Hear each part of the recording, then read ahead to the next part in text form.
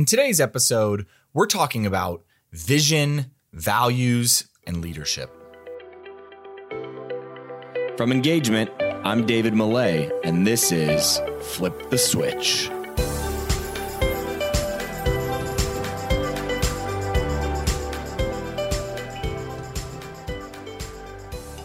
Quick plug before we get to our guest introduction today. If you're focused on guest experience or employee experience, definitely go check out our email newsletter. As we work with pro teams and college athletic departments around the country, we're taking the lessons that we learned from our experiments and our projects, and we're putting those insights into the newsletter. A couple of times per week, you'll get everything from the articles and content that are inspiring us to innovate, as well as new tools that we're using and loving. If you get value from this show, you're going to love the newsletter. To sign up, head to engagementpartners.com/newsletter.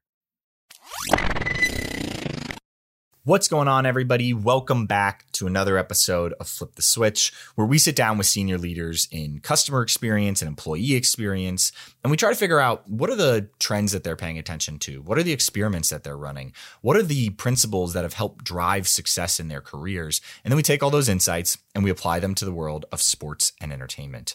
Now, we are starting a new series, if you will, where we highlight senior leaders in college athletics to, again, do all those things. What are the trends they're paying attention to, experiments that they're running, lessons learned from their career? Only we're going to be highlighting leaders in college athletics. Why are we doing that, David? Well, what we're doing is we spend a lot of time at Engagement working side by side with these athletic departments. And so we see a lot of different trends and experiments being run. So we said, hey, why not highlight some of those things specifically by bringing some of those senior leaders on the show? Now, at Engagement, we spend a lot of time with athletic departments, as I mentioned, functioning as almost advisors, if you will, and sometimes extra pair of hands. The buckets that we focus on at Engagement are really around culture and innovation, all dedicated to helping athletic departments serve their tribes better. So give me an example, David, of some of those different projects. It could be anything from helping an athletic department redo their employee onboarding. Could be helping them create new professional development opportunities for their employees. Could be focusing on how performance is evaluated and how to tie metrics to specific behaviors and how to design those behaviors internally. So on the culture side of things, you're getting all of that. Could be even customer service training and equipping your employees with the ability to better serve your tribe, serve your fans better. On the innovation side of things, we're working on everything from running workshops based on problem-solving approaches that we've learned from our time at Disney, based on how Google and Netflix solve problems. It could be that we are looking at an opportunity or a problem that an athletic department is facing and saying, how might we solve that with a specific technology? And we're going in and helping athletic departments find the right technologies to really help solve their problem, saving them with time and money, because we're having all these conversations with these different sports vendors. So there's a host of different ways that we're helping these athletic departments from an advisory perspective, but ultimately all of it is so that we can help athletic departments better serve their tribes, deepen emotional connections with their tribes, their fans, their employees. So with that being said, we wanted to have Dwayne Peavy on the show and to kick us off with this new series where we highlight athletic department leaders. Now, a little bit of background on Dwayne. Dwayne is the vice president and director of athletics at DePaul University, and he came there at the end of last year. Prior to his time at DePaul, Dwayne was the deputy athletics director at University of Kentucky. And what that basically means is that while Mitch was focused on the overarching strategy, Mitch spends a lot of time helping to push the whole industry forward on different boards and things that he sits on. And so what Dwayne found himself doing as the deputy athletics director was really focusing on running a lot of the day-to-day in the department for everything other than football. So the transition from Kentucky, where basketball really, really holds deep emotional connections in the heart of those Kentucky fans, moving over to DePaul, where they don't have football and basketball is the biggest sport, made a lot of sense career-wise for Dwayne to make that move. Now, Dwayne has spent time at the SEC office before his time at Kentucky, and we'll get into that a little bit here in the episode. But really what we wanted to focus on with Dwayne was that they just came out, DePaul just came out with their new strategic plan for the entire athletics department. And a lot of great people played a role in creating the strategic plan, from Alicia Pope to Karen Euler to Taylor Stapleton, all coming together to create this strategic plan, this new vision for where DePaul athletics should go in the future. So in this episode, we're going to unpack some of that strategic plan. We're going to talk about vision and values and how Dwayne brings those to life in the athletic department. And we're also going to talk in the second half of the episode. So first half is really focused on that vision, values, strategic plan. Second half of the episode, we really get into more leadership lessons that Dwayne has learned over time. So things like when to keep things close to the vest versus when to be transparent with your team. We get into some of those bigger leadership questions. So I've been talking a ton. This is maybe one of my longer intros that I've done. So why don't we just jump into this episode with Dwayne? We actually got to record this in person though. So there's a great video episode of this on YouTube. We'll link to it in the show notes. Go check that out if you'd rather do that than just actually listen to us talk. You can go see us talk in person. It's the first one that we've done in person since COVID came out. And we're excited about this episode because it's the first of a series. We did it in person. It's on YouTube. Go check it out. But yeah, without further ado, I'm starting to ramble now. So let's get into this episode with Dwayne Peevy.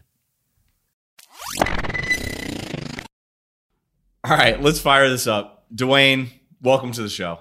Thank you. Glad to be here. All right. So you officially became the AD at DePaul in September 2020. What has the last 9 months been like? And how the hell are we already 9 months in? Oh, man. It's when you think about that first job, you don't think about no one being in the office when you come in except for you. A simulated press conference on Zoom against the wall. You don't get to meet any of the local media members or some of your mentors not being able to be there. But once you get past all that, it's the same, right? It gave me a lot of time to just really just dive into the job. You know, when every new job, when you go to a new city, maybe your family hasn't got there yet. So I had a long period of time to really dial into what we needed here at DePaul, really get focused from day one. And it's been a whirlwind. I mean, it's actually past 10 months. That's how fast it's gone by. That's crazy. And when you initially came in, and you and I had talked a few times before taking the role about DePaul, and what was your vision coming in? What did you expect versus when you got here? What did you see? And how did that vision for what you thought DePaul could be, how did it change once you got here and you actually got into the trenches? Well, I mean, when we had that first conversation, obviously I knew Big East, Fox, Chicago. I knew the DePaul name as a brand, especially from a basketball history. I mean, I watched DePaul play on WGN when I was young too. It was maybe one of the first college basketball games I remember seeing. And I knew those things. But as I dialed into it, you know, visiting campus, even in pandemic times, I'm not even sure I was supposed to be here at the time, but to come walk around Lincoln Park, that was something I didn't know much about. To really, you know, as Vincentians, we maybe don't brag enough about the things that we do on campus. And so I didn't know about the Driehaus College of Business. You know, I didn't know about our history in the, music school and theater school and technology and how great a school and education. And so I thought about all those things that here I am. I'm like a prospective student athlete. And these are things I don't know. Maybe I immediately thought about what are the things that I could teach my staff that, hey, maybe they take for granted that you could sell this place a lot better. Because here I was at a place, had other options, didn't need to go, needed to come here, but it was enticing. I mean, I saw the potential. I started dreaming big then. And so that's when I got in that press conference, and that wasn't a marketing thing that I wanted to say, but that's just kind of how I felt. And I think there's an opportunity here. What I saw is where DePaul could go. And I'm talking about the whole university, not just our athletic department, what role this athletic department could play in the success of our university as a whole and the city of Chicago. And I mean, this ties in perfectly with what you guys just released around your strategic plan, legacy from an NIL perspective, right? You can't watch that video and not think about all that DePaul has to offer. from the different schools that are on campus that are going to be playing a role in that legacy program. Maybe talk to us a little bit about that. I mean, clearly you're integrating the entire university into your plan for athletics. And doing it probably more so than most schools are doing from a collaboration approach. But talk about how you guys are collaborating across campus. Great in theory, great you dreamt big, but talk about some of the things you're actually going to be starting to do now with some of the different approaches that you guys have.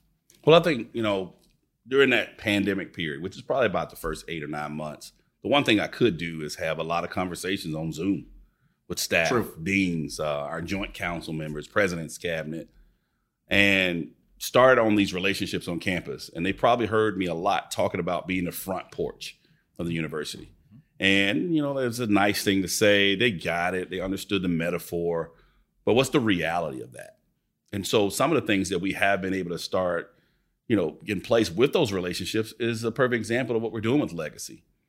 We immediately, Taylor Stapleton, who's my senior associate AD for revenue generation and strategic initiatives, we were brainstorming about how do we get in front of this? How can we make it better for our students? And immediately we went to our relationships. We've got the Driehaus College of Business here, well-renowned. Our College of Communications, being able to talk to both of those deans and being a part of it, the Entrepreneurial Center. That sounds like things that we should be educating our students on, because maybe we were always trying to do it. I've seen it. We were doing it at Kentucky. We were seeing it at different schools. But now everybody's listening. Now everybody thinks it matters for them. Even the ones that I think I'm going pro anyway, I don't need this lesson. Right. They're listening now because it means something while they're here in school. And so the future of it is actual programming, curriculum in our classrooms. But right now we can bring people in and educate them on the front end to get some catch-up work, so to speak, because they're right there in the middle of it. And what a great platform. I mean, think about when our young people graduate and they leave us. We always worried about the mistakes they make in that professional world, right? The choices. We educate them on, who they're signing with financial advisors and agents, or just in their real world, trying to manage those things themselves. Well, now they get to make those mistakes here with us. So let's educate them earlier. Let's have the trial and error now, where we're not maybe talking about thousands or hundreds of thousands of dollars. Maybe we're talking about hundreds to start, and learn those lessons, because don't trust everybody, vet things fully. How do you even interview people to see what might be best for you versus just taking the first one that comes in your direct message? It's just a golden opportunity that I'm excited for, because I think people are counting the young people in this generation out. Like, they're only thinking about the negative that's going to come from it. But what if they take this and embrace it in such a way that we look back and like, wow, this is a totally different world right now. And maybe we sold them short. Because for them to get through this last 18 months unscathed, to even want to go to college or even be around it or have anything to do with this. I mean, we had people setting school records that have lasted for 30 years in this environment. Which is crazy. Right. So if you challenge this generation, I'm betting on them. I think they're going to succeed through this, especially with our help. We're in higher education, right? We're supposed to be educators. So that's what I immediately dove into, is like, how do we educate them to make better decisions versus just assuming that they're going to make all the wrong ones? When you guys were building, we're sticking with NIL for 2 more seconds. When you guys were building Legacy, were there any students that were involved in helping to craft that and build that program? And if so, or if not, what has been their reaction to it post rollout as well? Has it been curiosity? Has it been a little bit of tepidness? What's been some of the conversations that you guys had with student athletes prior to building and post, now that it's rolled out? So one of the things that we were doing just in our strategic plan, which perfectly worked out, is that we talked to all our student athlete groups, either small groups on teams or the whole team. And we were asking them to dream big with us and talk about things. And those were natural segments of what they wanted to talk about. Right. How does that go? We all made them NCAA president for the day. Like, what was the things you want to do? We do that on our exit interviews too. Like, what are the things that are challenges? And so a lot of the things that we were trying to get their voice in it without even having to directly ask them about it at the time, we were able to, as part of Legacy. And when they saw it in the video, I mean, it's a hype video, so to speak. It has to be, right? But there's a lot of things that sometimes if you're here long enough, whether you're a student or you live here, you're Chicagoan, you kind of forget about. It makes you feel better about, oh man, we got all these assets here, some of the things we're not thinking about. And, our students right now, you're not seeing them jump out and everything. They're kind of assessing things. I mean, it's not about the first deal you do. It's about the best thing for you, your brand, what you want to do. So there's time. It's not a race, right? And I'm not saying there's anything bad if you've already got something, because some of these students have been working on this already. Like, they were planning for July 1st. For sure. But, I mean, there's an opportunity to this. And, I think with us being on quarters, the students just go home. They're just starting to get back. I think men's basketball is here right now. Women's basketball is getting ready to report. I mean, part of it is the process of getting ready for this fall. And, I think not having football here, where there's only so much time for the football players to kind of get something before you get in the middle of the season to establish some things that you hope you can benefit off later. But I think it's just, I don't know if you knew, but we started this fall. We have a CDM class, which basically we're going to have 2 groups of 5 students. What does CDM stand for? So I'm going to explain the class a little bit too. Okay. So it's more. We have 2 groups of 5 students will basically be doing documentary work. So we have a crew, and both of them will be doing documentaries on a sports team at DePaul. Cool. That was a byproduct of some things we started when we were working on strategic planning things earlier when we started in the fall, got to a culmination in January, talking to our university athletics board about, which I have like 7 faculty members on it, asking them how we can help you or what are the things we can do together, which got us in that mindset of what Legacy could do, because we were talking to faculty, how can we partner together? So we ended up making a class that is in place for this fall. But now, the future, we knew that we could look to curriculum as a way to teach, because we have, things like, the Chicago 101, where you learn all the things about Chicago. Why not have some things from an entrepreneurial standpoint, or, some financial literacy classes that, hey, if part of my curriculum, these are things I'd rather be taking that'll be focused to help me right away. And as a freshman, I want to take right out the gate. So that way, it's just so much more intentional about what we're trying to do. Well, I think it's funny too, because as adults now, both of us post our college career, we're constantly like, why the hell didn't they teach us that in college? Right? And it feels like that's what you guys are putting a lot of intentionality around to actually be able to teach kids and educate student athletes on those things that we all look back and we're like, I wish we would have known that back in the day. Right. Well, let's talk about, speaking of intentionality, you guys put a lot of intentionality behind your strategic plan. Right.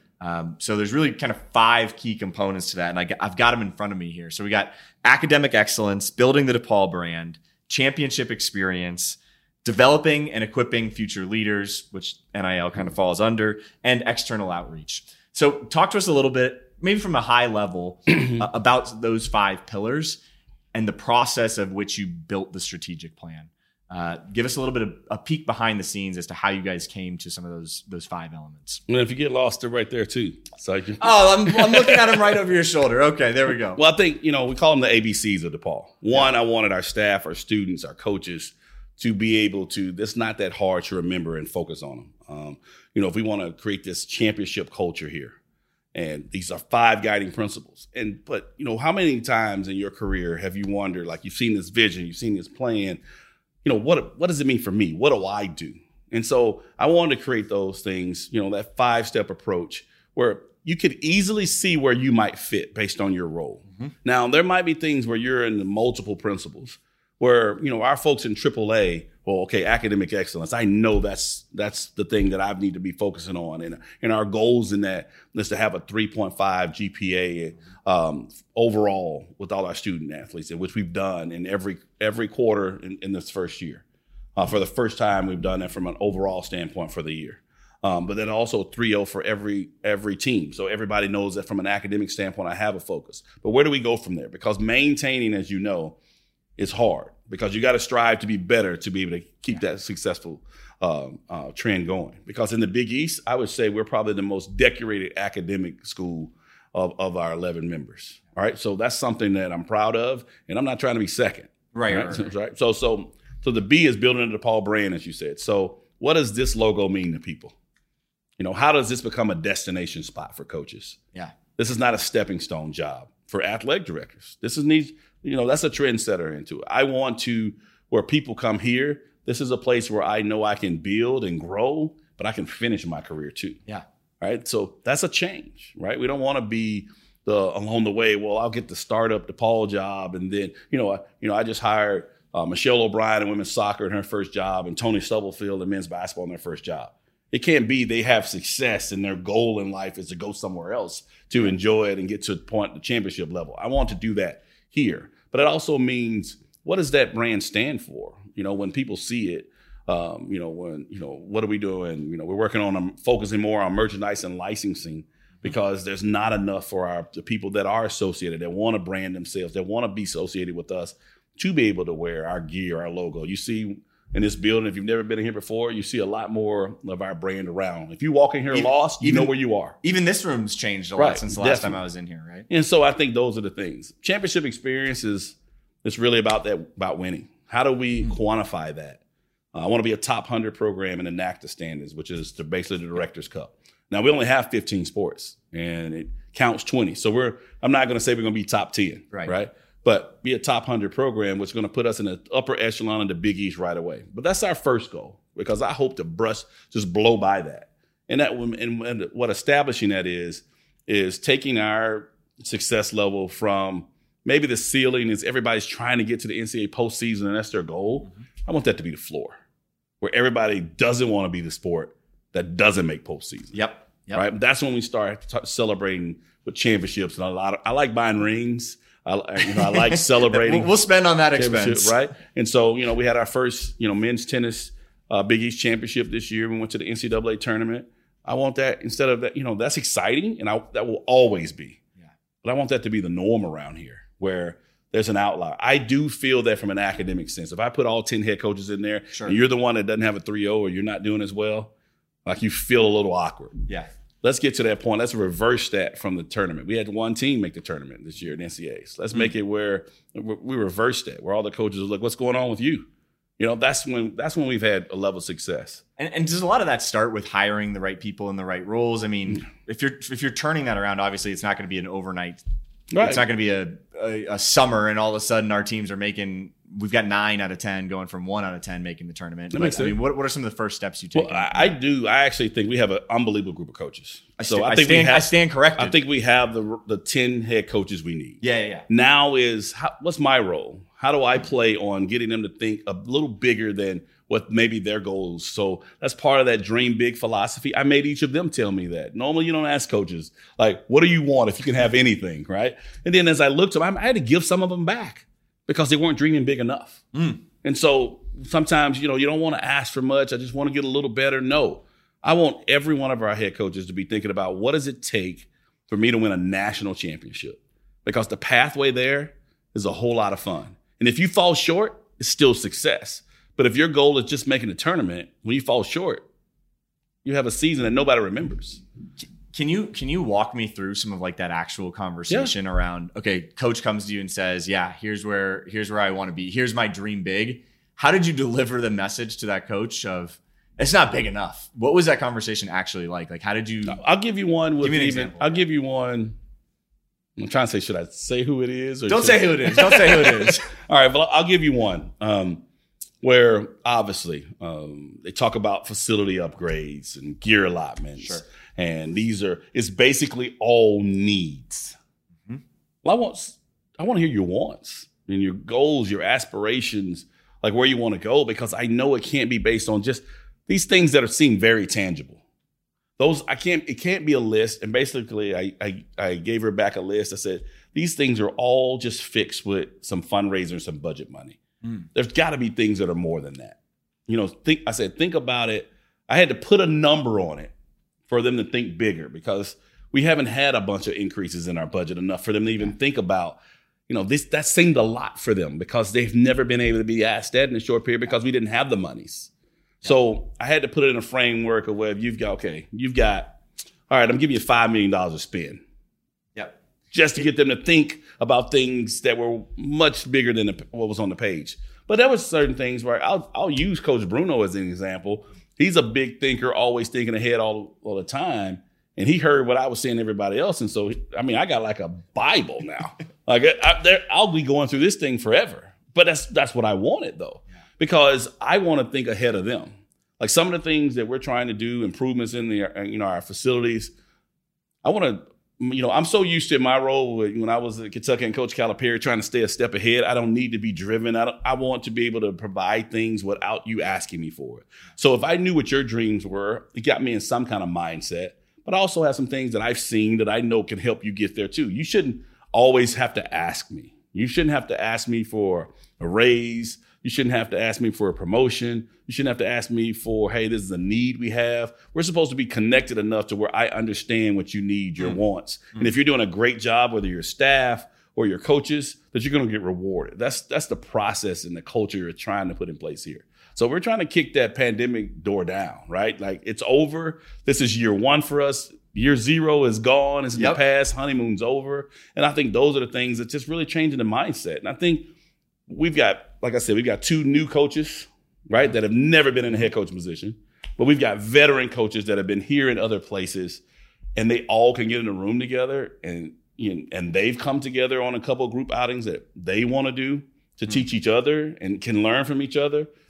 We have a great culture in that. And that's something that sometimes, usually, when the job's open, you don't walk into that kind of situation. I think that's the benefit of having, following a legend like Jeannie Poncetta, that she retired. Normally, things are in disarray, and there's been some changes that happen. But we got a very motivated group. They understand the framework of the new era of student athletics, with NIL, but also what it means from what I call basic human dignity, how you treat your staff, how you treat your students, how you treat each other, with the balance of getting people to be the best version of themselves, how you work, train, and get there. So, I mean, that's a good thing. And I know I didn't get a chance to check on. Yeah, let's hit developing and equipping future leaders, and then external outreach still. So developing and equipping future leaders. Yeah.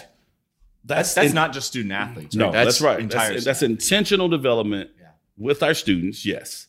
And you're seeing that a lot. Student athlete experience. It was before NIL, everybody was expanding in that area. It makes a lot of sense. Mm-hmm. But also in our staff and our coaches.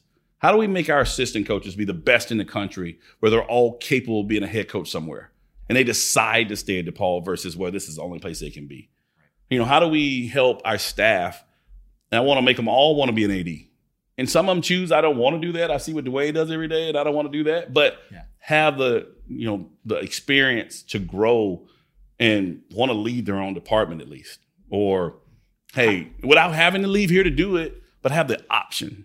What are some of the tactics you're using or strategies you're using to do that? I know you just set out the plan, but I know you guys have thought a little bit about some of those strategies behind how we're going to grow those leaders. Right. So, I mean, right now, from a budget standpoint, I can't jump into having a full new student athlete experience division or leadership division. So what we're doing, what I found out when I'm asking all these individuals in questionnaires or in their dream, I've asked every staff, what does dream big mean to you? You find out what other people want. It's like with the students with NIL, what we'll find out is what other interests they have.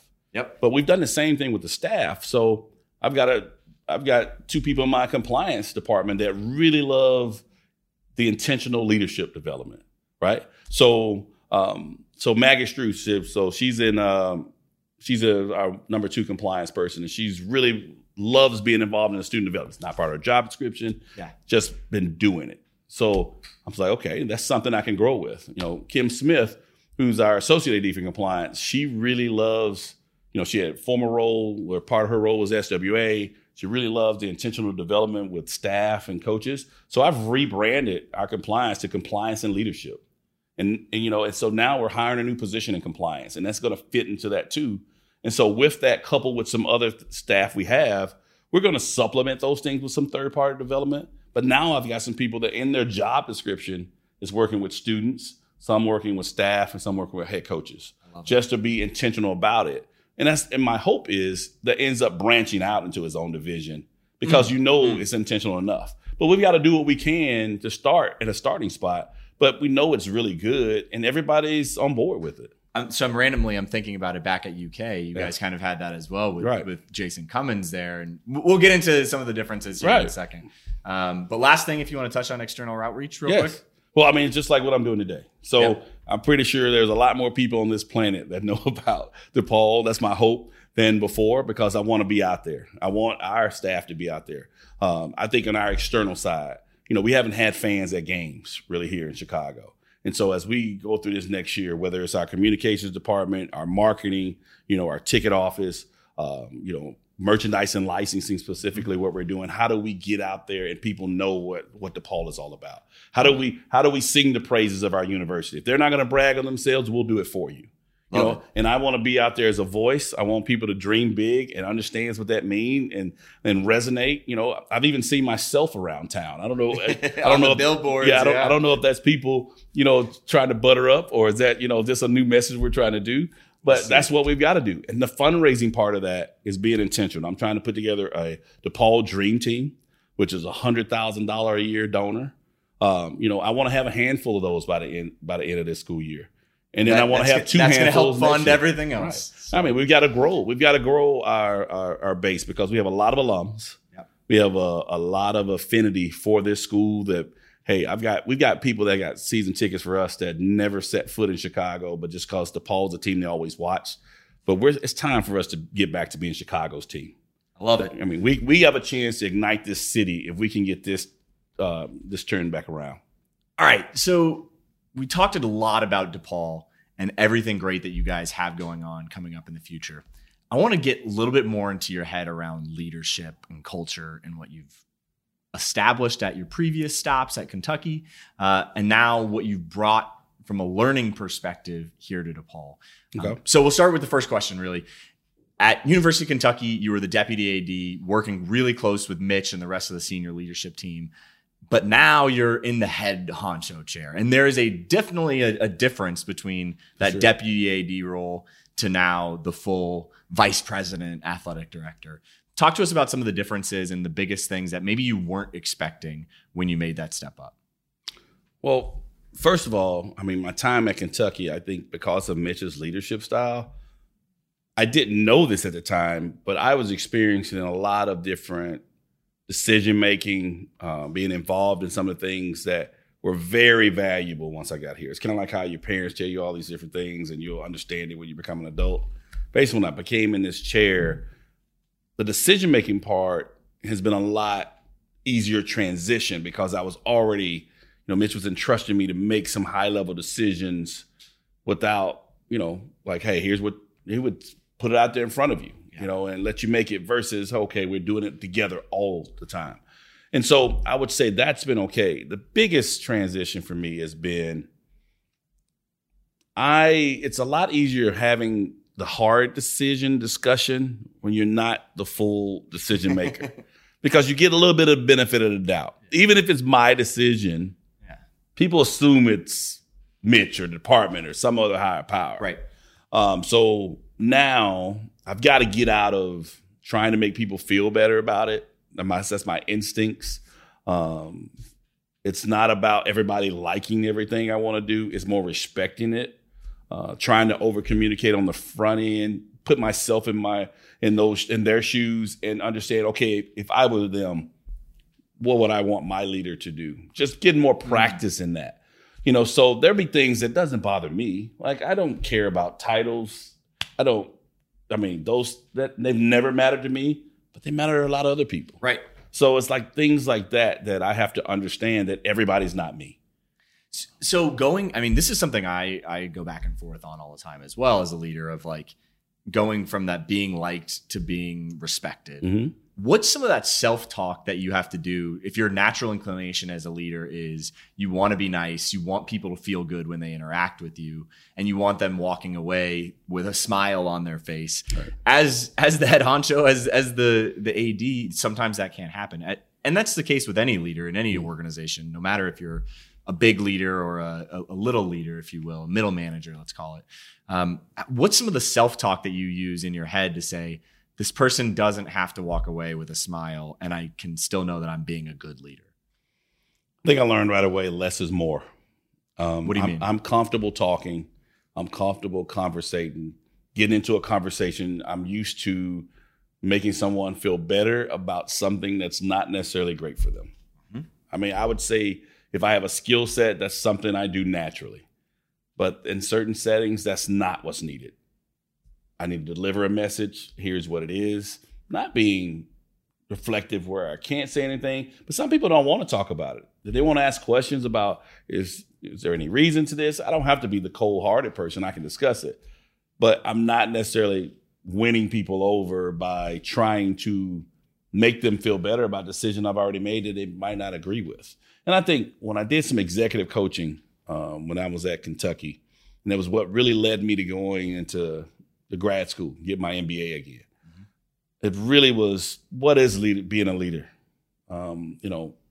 Be the deputy AD at the time versus trying to ask Mitch, can I do this? Can I do that? Will you let me have this responsibility? Just go do it.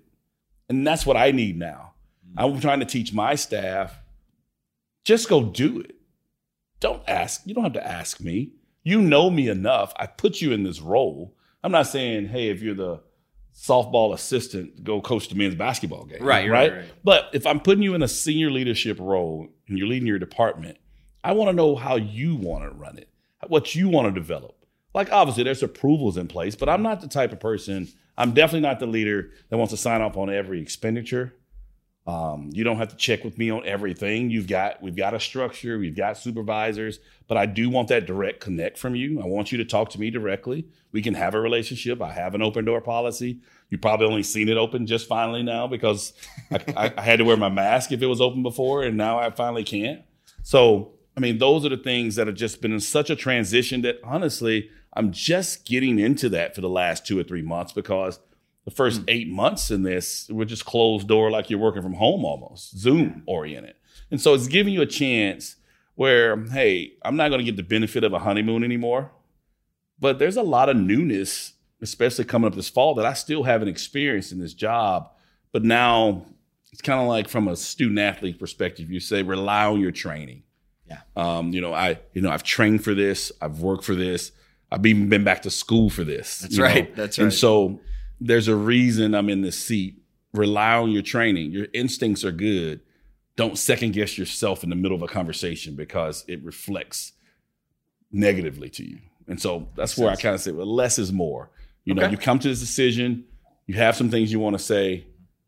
Don't start babbling and adding stuff to it because you just get yourself in a bad situation. You look less confident. You look movable. Then you can get pushed off of, and you gave them a promotion instead of moving some other department. I mean, but that's the hard parts of it. I mean, that's really good, really, really good feedback and advice for anybody that's a leader listening to this. Well, let's talk more about learning. Talk to us about maybe an apparent failure in your past life that you feel like really prepared you for this role that you're in right now. Maybe it's a failure that turned into a success or a failure that you've looked at and you're like, I'm really glad that happened. It sucked at the time, but I'm glad that it happened because I learned XYZ from it. I'll give you two that I think has really defined my career path. One was more from just a physical nature. Something happens where it's almost like fate intervened, and I wanted to be a Major League Baseball player. I didn't want to do this. I mean, this is what I wanted to be. I wanted to be Mark McGwire. That's who I wanted to be, right? I wanted to be a right-handed, power-hitting first baseman that was really good defensively that people didn't give credit to. That's what I wanted to be, right? So this was not the trick I was going on. Okay. But I had a battle with my asthma, which I didn't know I had in college. Basically, I had exercise-induced asthma, and I was in an environment at the University of Montevallo in Central Alabama where all of a sudden I was having all these breathing issues. I mean, I've been playing baseball my whole life. I mean, in Alabama. So it's, exercise and being outside every day wasn't an issue. But I couldn't do it. I was run and I was going to be stubborn enough that, hey, I'm just fighting through it. Maybe I get in better shape till I pass out because it would basically close up. And then I didn't figure it out and I ended up having to stop playing. And that was really devastating to me because I loved baseball like no other. That was what I wanted to do my whole life. And once I actually found out what it was, I kind of had already walked away. And that got me started into sports information just to stay close to baseball. So I became the baseball sports information director at Montevallo for my team while I was working on my accounting degree. And then at the end of my years in school, I decided, well, can I try this other thing and then fall back on my degree? And I've been in college athletics ever since. But that was one of the things where, hey, I really had to follow. I don't know how I would have. There's no way I would have been on this track. I mean, I'd be a CPA somewhere, hopefully, for sure. And but that was really, and that hurt me. I mean, I remember actually coming to tears in the dugout when I came to the spot where I knew I had to tell my coach I couldn't do it, because after my freshman year, which I ended up redshirting because of the issues, I spent the whole offseason at home trying to be in the best shape of my life. So when I got back to college, I wouldn't have these issues. And keep in mind, I had none at home. I don't know if it was the environment or what it was, but once I went back to college and it was the same thing, I knew I just couldn't go through it. And so that like it changed my life. But it also, one, let me know, if I'd have put everything on athletics and nothing else, where I'd be. I actually had a full academic scholarship at the time. And so was fortunate that I did my work leading up to this point, because it could have been why would I go to school, right? Especially in baseball, where you're not getting a bunch of full scholarships. And so that was the one that probably led me down a trek. And what was the other one? So the one in career-wise, I was at the University of Kentucky. Mm-hmm. I was sports information director at the time. And I had some policies in place for preferred media access. We'd have like an internal media day. Not something that everybody gets to come to, but basically our preferred media list, the ones that really travel with us at our every game. And so we might have our 3 TV networks, radio, Associated Press, some of our newspapers. And I always had the school newspaper as part of it, Kentucky Colonel as well. Okay. And we had these guidelines in place, like we had rules, where you couldn't talk to a student athlete without going through our office, to everything where there was an embargo when we had these internal media days when we could use it, just allow you to get ahead of it, pre-season stories, but it gave you access around our program. And I was the media contact for men's basketball at the time. So it was centered around what we were doing for men's basketball. And I had an incident where a young man who was a student interviewed 2 of my student athletes, men's basketball student athletes. Okay. And we found out about it just like I would with anybody else. And keep in mind, the role with including the school newspaper was to treat them like everybody else, as a positive, right? Because they wanted to be. They wanted to learn. They wanted to be in it, yeah. And I was full on board with that. But then you have this negative side happens, and you're hearing from these other networks, from TV to like, what are you going to do? Because they broke the story and talked to the students, and now my story is worthless. Right. I mean, so just understand the element of it. And my thing was, okay, I interviewed the student, and they actually admitted to it. I knew the rules. It wasn't. Oh, wow. I knew the rules. Man. It was worth it. And it wasn't intentional, but I knew it was worth me getting a byline and getting attention, and it was a strategic play. And so after hearing that, my actual reaction was, it's a no-brainer. Now, I was hoping it was like I didn't know. I was going to be lenient to the student. I decided, okay, you are not, because they did it right before our internal media day, they were not invited, which was the first time in a long time, so they was kept out of it. And they were kind of on probation, right? It wasn't enough. It's what you would have probably done to any other media outlet. You don't get the access of being preferred media if you can't play by our rules. Sure. Right? Oh, man. That turned into a big thing, to a point where there were some arguments about both sides. Now, keep in mind, what I just shared with you about the reaction from the student, I never shared with anybody else during it. I was trying to protect the student. And I failed in every way because I got ridiculed by media, being the bad person on student media. I mean, you probably Google it, you can find stories about it. I mean, I think the young man actually got a job mainly because he stood up to the big bad. It's totally worth it for that kid. Right. He stands by. But keep in mind, I protected him the whole time because it was a student. Like, I didn't want to make it where like it's his fault and use that as made a way to make me feel better. But that was part of my decision making. But I took the brunt of it. But what I learned in that, they're students. And I'm supposed to be an educator and teach and learn. I was thinking about everybody else and what it was going to do to me and have to manage those other relationships, and I was thinking about the student. And so what I learned in that setting, and I think it hit home the most when I ran into another student the next year about something that was covering something, and then I asked them a question like, who are you with? And they were like frightened of me and like, I know you don't like students. And I was like, what? How did it get to this situation? Like I was trying to act like nobody knows that I'm actually protecting him. But I think it made me think, in those kind of situations, you've got to be in teaching mode. No matter how much you want to pull them into the real world from a teaching standpoint, like, hey, here's how it is if you're going to be that way, they're still not them. For sure. And I should have stood up to the adults. Hey, this is a student. We're going to let this go, let it be a teaching moment, and allow them to take the next step. And I think it taught me, that's why you hear students first. Mm-hmm. That's why it's part of our core values, because it's a reminder to me to always think students first. It's a great lesson and appropriate for anybody that's working in college athletics. Yeah. Well, speaking of that situation in particular, right? Let's talk a little bit about now as a senior leader within college athletics, as the athletic director. You've obviously had a lot of different changes here, and you decided to keep that story with the student, what he said. You decided to keep that close to the vest.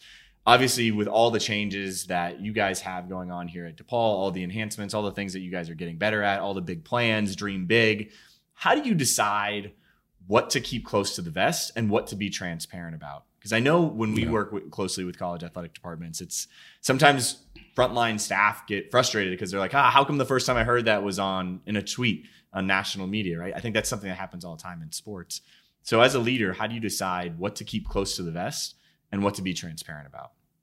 Well, the one thing I've learned pretty quickly is I thought it would be easy to get better at the communication piece. I think it's a constant battle because no matter what you do, like I'm not quiet. I probably over communicate on certain things. There's always going to be people that feel like they don't know enough.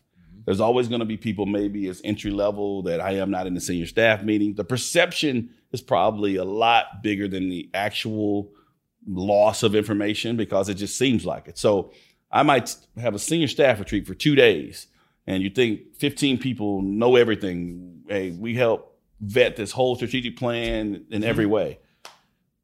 And I feel really good because, I've got this group, we're unified. But they might have walked by and saw me talking to 3 people in my office suite and like, what am I missing out on? It's always going to be a constant thing there. So I think one thing I've learned is just trust my gut.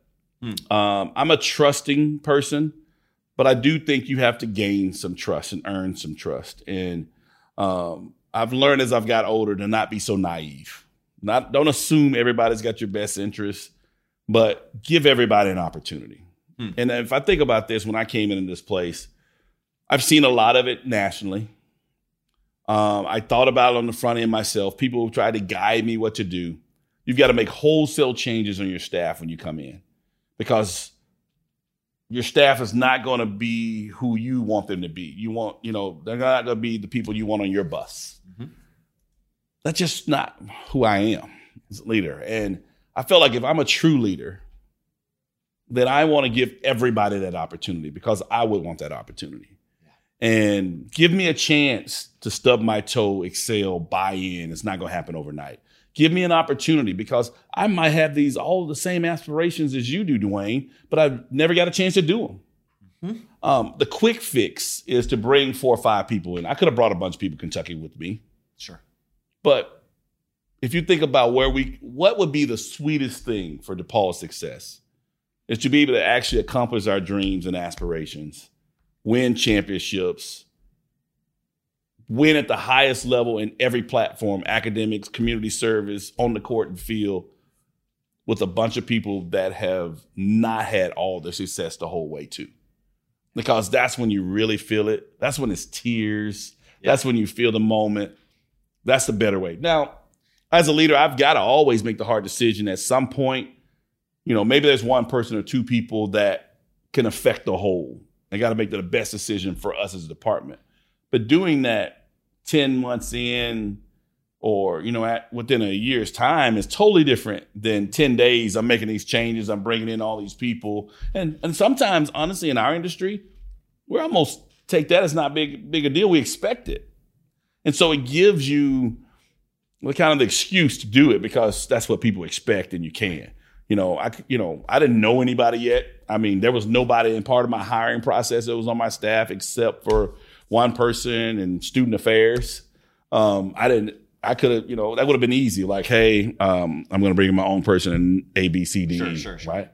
But as I look back, it's probably one of the best decisions I made. Obviously, I live and die with them now. They're my staff, which makes any decisions going forward harder, whether I'm elevating and figure out, do I want to have this group or how to structure with now all those things in it. But I think that's healthy. I think that's good. I think once you stop thinking about people as people, and when you start thinking about that staff and they're no longer people, they're just chess pieces, or you start making a bunch of mistakes. And so I think giving people an opportunity, especially we were in a pandemic. What are people going to do? Right. It's not like they really had a chance to prove themselves. But to be given that, those opportunities and advice, that's probably one of the things I'm glad. It didn't make things easier, but the job's not easy. That's why there's only so many of us. And I think that's one of the things is that talking about those things. So like to segue back to your original question, having conversations about personnel, that's a hard piece right now, because that's a big defining thing of, what do you keep to the vest in your own opinion? Do you, on one end, you want to go in one meeting and tell everybody, here's what your plan is. Yeah. Right. But then you think like, wow, I don't want to be surprised like that. But then if I tell like a small group of people, does it feel worse? Right. To people like that. So you learn through some of these things that some of the things, being in the chair is the only way you're going to experience it, because your situation might be different. But those are probably things where I'm probably more apt. If anything, I plan on probably over time, I see the structure of my department will change. I will probably have a smaller group of leadership group that I know core I could talk to about everything, because I need that. And I think if you establish that from a formal perspective, right, when people see you talking in the room with them, they get it. That's the part executive. And there's a trickle down from that, right? I mean, that they don't feel left out. Yeah, instead of it being informal or inorganic, that's the structure of it. Because I need that as a leader. I'm not a dictator. I don't need everybody to come up with a group decision either. But I like vetting things. Before I go public, if I can't talk to my staff about it, like that's a problem, right? I'm not the king of surprise to some degree. But I mean, there's gonna be some things that I got to make solely on my own. That's part of it too. But that's the thing that I would say. If anything, that's probably been one of the bigger challenges for me, is figuring out the communication piece, because I'm all about communication, but that's a delicate balance. It is. Because sometimes people don't want to know everything. But this is great insight, I think, for anybody listening that's aspiring to be in the chair of what goes on what truly goes on in between your head, or in between your ears, I guess, in your head, of these are the decisions I've got to make. This is what I struggle with. So yeah. One or two more questions before we wrap up here. I know we're running short on time. Obviously, moving from the size of a department at Kentucky to the size of your staff here at DePaul, big difference in terms of the amount of physical resources that you have in terms of people to be able to go out and execute on these big dreams that you have here at DePaul. How, as a leader, do you decide, and how do you talk to your leaders that directly report to you about what to delegate versus what to do yourself? Yeah. How do you approach deciding? Are there frameworks or mental heuristics or shortcuts that you have in your head to decide I should do this or I should delegate this? Do you have anything advice that you might be able to give us? Yeah, honestly, I'm a little direct with certain things about kind of who I am. I mean, I would say short period into it, there shouldn't be many questions from who on my staff, especially from our leadership team or administration, of they could probably guess how I'm going to react or what my answer would be. And I want that to understand who I am and be, with that'll help with me not have to micromanage them, but I think one of the things I've asked all my staff members, I've said, I need more out of you. I need you to work more. And I know most of you are overworked and underpaid. And I've got to work more too, because we don't have those resources, because we want to create those. But for us to take that step, we might need a short term where we've all got to put in a little more, to get that cup to overflow to where it can affect everybody else. And I think getting that buy-in and commitment. So, we went on our senior staff retreat. We asked everybody, what can you commit to DePaul? And it was very interesting, how quickly people could get there. Sometimes from my lens, I don't know if it resonates with everybody, the messages I'm delivering. But when I heard what they wanted to commit to this place, and they wanted to put that down on paper, and then we all share and hold each other accountable for, then I know the message was delivered, because we don't have that. So I need more doers right now. There's not a lot of delegation. right now because everybody below you has got a lot of stuff to do too. Until we can get to a point where we can branch out, we need the physical space to do it and to get us allowed to add more staff. Because right now, anything we would add is going to be adding a different area we can go into. It's not to branch out and be more leadership or delegators. And I've had to have some individual conversations with some of the staff members about that just doesn't work in this environment in the culture of this department, where you might have been, it's that whole adage of being on the right seats on the bus. We don't have any delegation spots right now. And any spots where people can just give thought leadership. The athletic director won't be won't be that. Yeah. Any of our senior administrators won't be that. I mean, we just can't afford that right now. It is interesting. I think college athletics is in a spot where there's so much change happening. And that if as a leader, I think you're going to have to roll up your sleeves and do a lot more than what you might have had to in the past because there's so much change. So I think it's an important point for everybody to remember. Appreciate it. I agree. All right, last question, bring us home. Okay. I know we're way over time, but if you could have a billboard, or let's call it, maybe it's a tweet, one tweet that you get to other senior leaders that are maybe at that senior associate level, that deputy level, maybe it's just the associate athletic director level that are aspiring to get to that leadership chair, what would the advice be that you would give them? I think it's pretty simple and easy. I think it really is dream big. And that not about just DePaul, but don't settle on what you see in front of you is all you can do. I dreamt 21 years ago in Roy Kramer's office at the SEC office when he asked me, what do you want to be in 5 to 10 years? I don't know what I was thinking at the time, but to tell him that I want to be a major college commissioner or athletic director one day, coming out of a small Division II school in the University of Montevallo and just being the assistant media director of the SEC, that was about as big as I ever thought I could ever go. Didn't even know that job existed. I didn't even know an athletics director at that point. But the fact that I said it in front of my leader, he saw me in that way because all of a sudden he took me under his wing. I was flying to every basketball trip, football games with him, coffee in the morning with him uniquely, Saturday morning at the house with breakfast with him and Sarah Joe. Bart Starr might stop by, right? Because he knew I was interested in bigger things than what I was doing. And I was in a unique spot. Don't even know how fate intervened to put me in that spot. But that led to a lot of other things where maybe I wasn't even thinking about it, but other people were seeing me in a bigger light. Mitch Barnhart pulled me out of an SID role to be the administrator for basketball and overseeing development without me asking for the job because he knew that I was willing to dream bigger than my surroundings. And so that would be my biggest advice. If I could say there's a billboard for Dwayne, it might be what we're talking about here, but really think bigger than what you're doing right now because it's possible. And it seems like it's not just about dreaming big, it's about vocalizing that dream as well, like what you just said. So I think that's a perfect way to end us because you guys are certainly dreaming big here at DePaul. And I'm going to go let you get back to doing some of those things and knocking out some of those dreams. Thank you. But Dwayne, it's been awesome having you. I appreciate it. Thank you. All right, we'll talk soon. Today's episode is brought to you by Checked In, a new tool in your operations toolkit that helps you understand exactly who's working in your venue. It's one of the tech products the engagement team helped create during the pandemic, and with it, we set out to solve some of the key problems sports and entertainment operators face every day. The tool does a few things, from helping you gain more labor data to operate more efficiently and mitigate risk. And it also saves you time and headaches by automating the horrible check-in and credential approval process that has existed for so long. But my favorite part of Checked In, hands down, is that it's tied to a digital learning platform. Now, historically, training game day staff has taken place before the beginning of a season.